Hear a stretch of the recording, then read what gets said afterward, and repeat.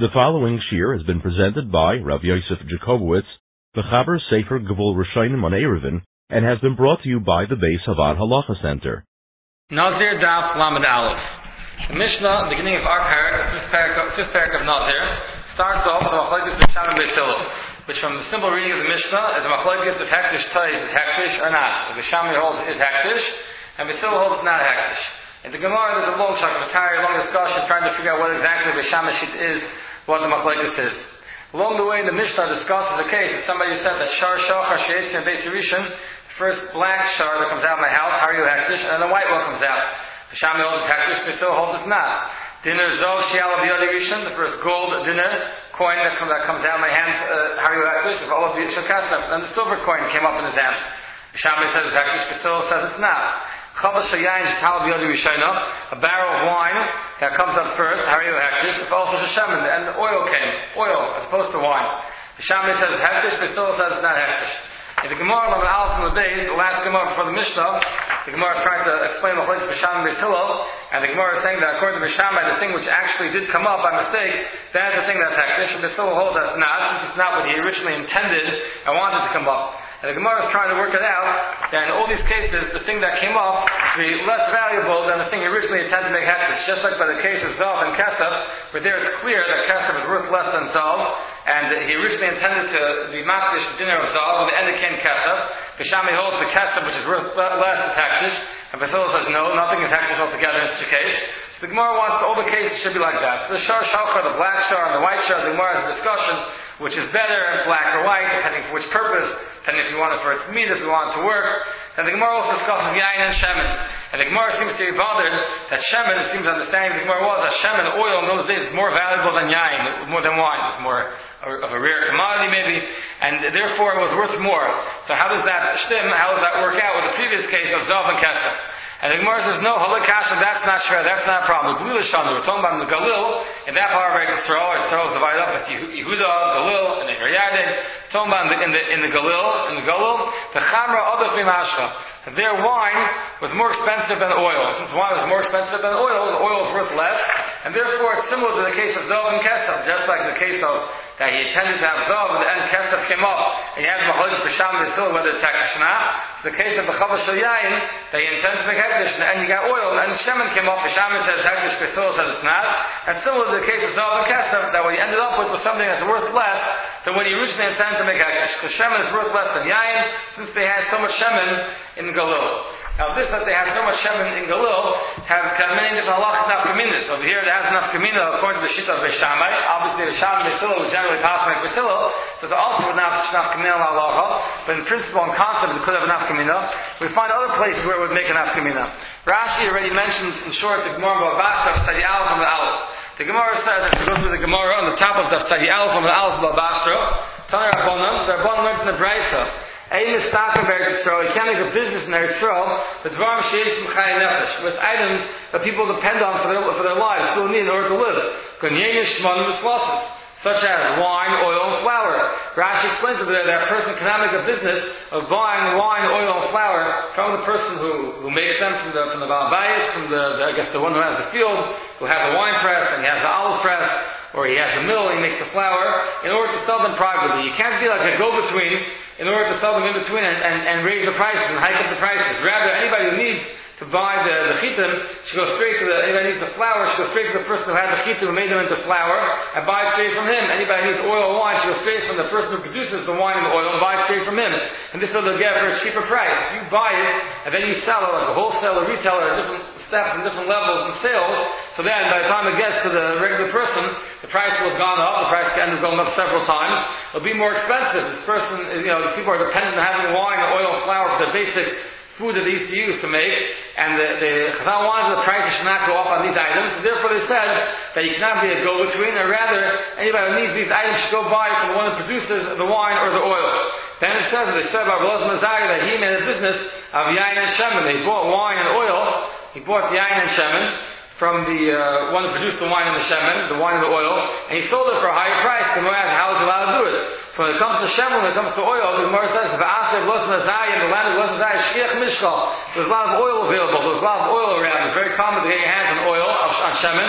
Therefore, it wasn't such a concern that people would not be able to afford the oil, and they'd be missing something which they're dependent on for all their food. The oil, probably olive oil, not all the different types of oils that we have available nowadays, was a basic staple. It was very important for them, but it was available. Shkiach mishcha, it was very common. So it would come out that the in Galil would be the same halacha. I don't know where exactly Blessed Messiah lived in Eretz Yisrael, to check that out historically, but at least we could say in Galil, which is a place where they had a lot of oil. Oil was very common.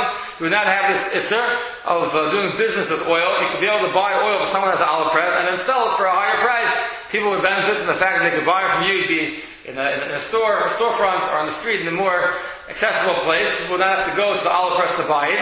And although they would have to pay more, this would be fair, and would not be concerned that people would no longer be able to afford the oil, because in Galil so much oil was available.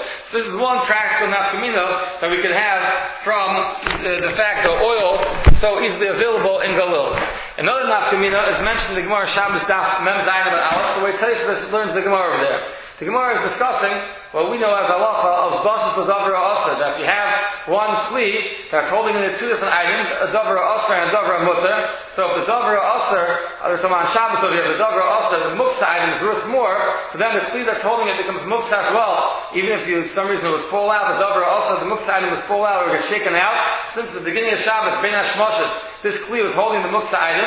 Migus kasar ben hashmoshes. Since this kli, this holder was muksa ben hashmoshes, it's muksa. Therefore, it was Shabbat for the whole Shabbos.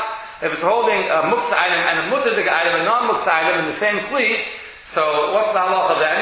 So then it depends which one's worth more. If the muksa item is worth more, so then the kli is a basis of davra asr, and you cannot move the kli which is holding the davra asr and the davra mutter, even if the davra asr gets removed or falls out. Let's say the davra mutter is worth more than the davra asr, so then this kli, the basis, the kli on the bottom, does not become muksa by the mere fact it's holding the muksa item, because it's holding a muksa item and a non-muksa item, and a non-muksa item is worth more.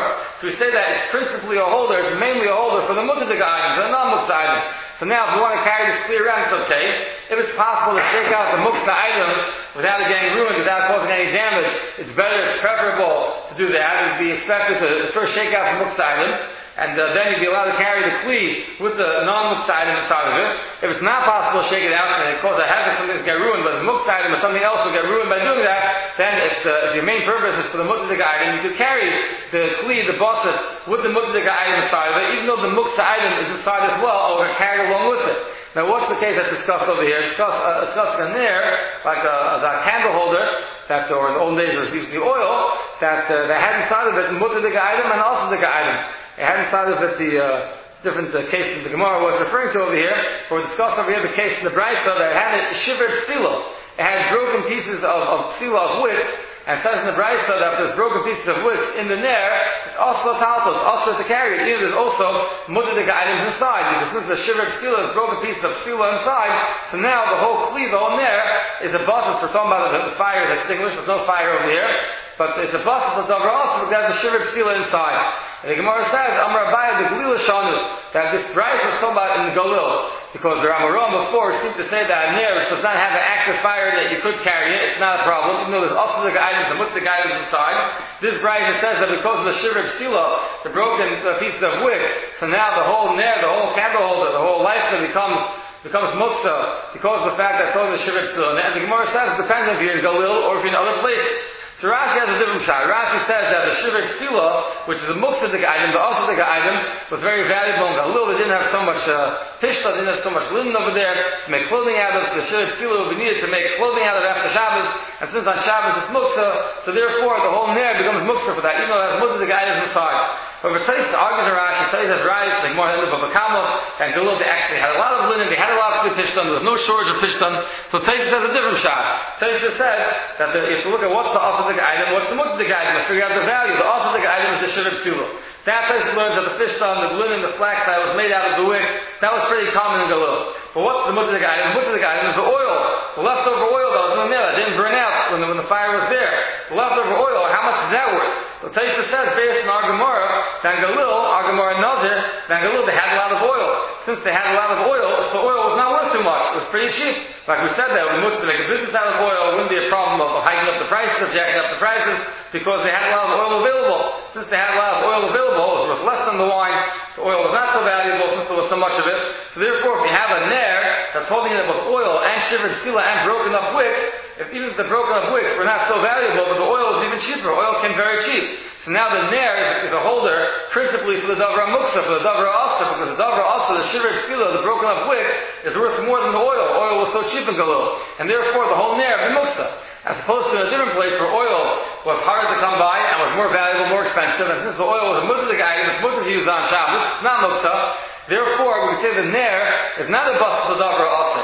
Rather, it's bus to the davra asa or the davra mutter, with the davra mutter, the oil being worth more, and then the whole nair would not be muksa. If one would want to know where this halacha of bus is found in Shulchan Aruch, look in Hilchos Shabbos in Siman Shin Yud in Sif Ches, or Chaim Siman Shin Yud Sif Ches, and there this halacha of buses by, specifically even by nair, is discussed over there. So we're coming out that based on the value of the oil, it will be determined whether the holder, the nair, is going to be muksa on Shabbos or not. In Galil, where the oil is worth very little, so then it will be a bus to davra asa, and the whole nair will be muksa, as opposed to other places where the oil is worth more, there will be a bus to davra asa, davra mutter. The main item is the mutter, the non-muksa item, and it will not be muksa. In Galil, it will be muksa, in other places it will not be muksa. One more place where we find that makes a difference how much oil there was, although it's not so much because of its value, the way Taisa explains over there, and more because of the amount of time it took to produce it, because there was so much of it. There's a Chagiga Daf Chav Hei. There's a Mishnah, Chagiga Daf Chav Tal on the base, that says Chomer b'Truma. Truma is more Chomer in a certain respect than Kachim, although usually Kachim, or Kodesh, is more Chomer, has more strict halachas, more stringent halachas than Truma.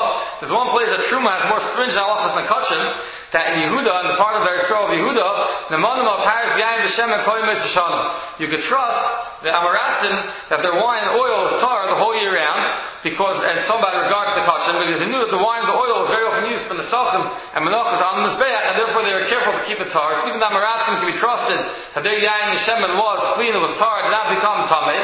Even Amaratim were usually not careful in Tumatayra. But Shas Hakita Sabadim at the time of the wine press and the olive press, Afal Truma, you can even trust them about the Truma, only that time of year, because then they're extra careful to make sure that they kept all their, and they kept everything tar, over wine, the oil tar. So even in regards to Truma, where it's not going to be used on this Mizbeach, still you can trust them that the Yain and the Shemen was tar. And at times of the Gidus Sabadim, only that season, that time of year, of the wine press and the olive press, and they press the grapes and they press the olives. In the Gemara it says, on Daf Chafei and Aleph, that there's a chiluk between Galil and other parts of Eretz Yisrael. That's the Yisrael one to say. The difference between Galil and other parts of Eretz Yisrael. Other parts of Eretz Yisrael, meaning in Yehuda, that's where this halacha applied. And not only the Neman L'gabi Kachim all year round of the Tyra of the Yain and the Shemen, but in regards to Truma, they're trusted on the Yain and the Shemen also, at least in times of the Gitas in the bottom, at times of the wine press and the olive press. However, in Galil, Rav Yosef wanted to say, he's coming to answer, Kasha here from Rav Rav Yosef wanted to say that in Galil, they're not Neman. L'gabi Truma, at least on their Shemen. It's not clear about Yain, but it was clear over there from the Brayz, at least l'gabi Shemen. Tayyip explains the reason was because Galil they had so much Shemen that it took a very long time to press all the olives. By the time they finished pressing it, the main season was over. Since the main season was over, they weren't careful anymore to make sure that everything would stay tar. Things already started becoming tamei, and now you were buying oil from Amaretz, oil of Truma, which is not allowed to become tamei, or if you wouldn't be able to use it for food, if it became tamei, if you're a kohen, and you had a problem that you couldn't know exactly when it was produced, and therefore you had to be afraid it would become tamei, that it became tamei. Therefore in Galil there was a chumrah that you cannot trust Amaretz that oil was tar in regards to Truma, because you had to be afraid that maybe it's from the overproduction that went overtime past the season of the regular season of pressing the olives, because they had so much oil over there. The Ma'aseh Gemara slugs up, we studied Rav Yosef the Gemara, because the Brayza that they were Yarden and Galil, they had the same halacha as Yehuda, l'gabi Truma, they could trust them on the Yain, could trust them on the Shemen around the season of pressing the grapes and the olives. So the halacha is not true. The steer that the Gemara has in the Brayza, the Mishnah of the Gemara says a different teretz over there. If Nachman says a teretz, that's not important for us right now. Rav Yosef wanted to suggest that in a place where they produce so much oil and there's such a long season of pressing olives, at the end of the season you cannot trust anymore, since it's already overtime, you cannot trust them, they're careful until the Tyra, and therefore you're not be able to buy oil from Amaretz in such a place. Now halacha doesn't make a difference, because in Galil, even when they had so much oil, still it's clear in the Brayza that they were trusted at that time of that season, that time of year, that the oil was tar. We do have halacha nafkaminas from the fact that in Galil there was so much oil. We have the Gabi Halacha of Basra. He'd be allowed to go into the oil business and be a go-between for selling oil, like Elazar Mazaya did. We have regards to Muksa. We got buses of Muksa. The oil is not considered Shemen, is not considered such a worthwhile, such a valuable item. And according to Bishana, with Chapa nafkamina, there will be a difference also in regards to the rules of Hekdesh. The Daf Yomi Halacha series has been brought to you by the Beis Havad Halacha Center. To sign up for the Halacha Center's weekly interactive e-journal, please email subscribe to info@thehalachacenter.org.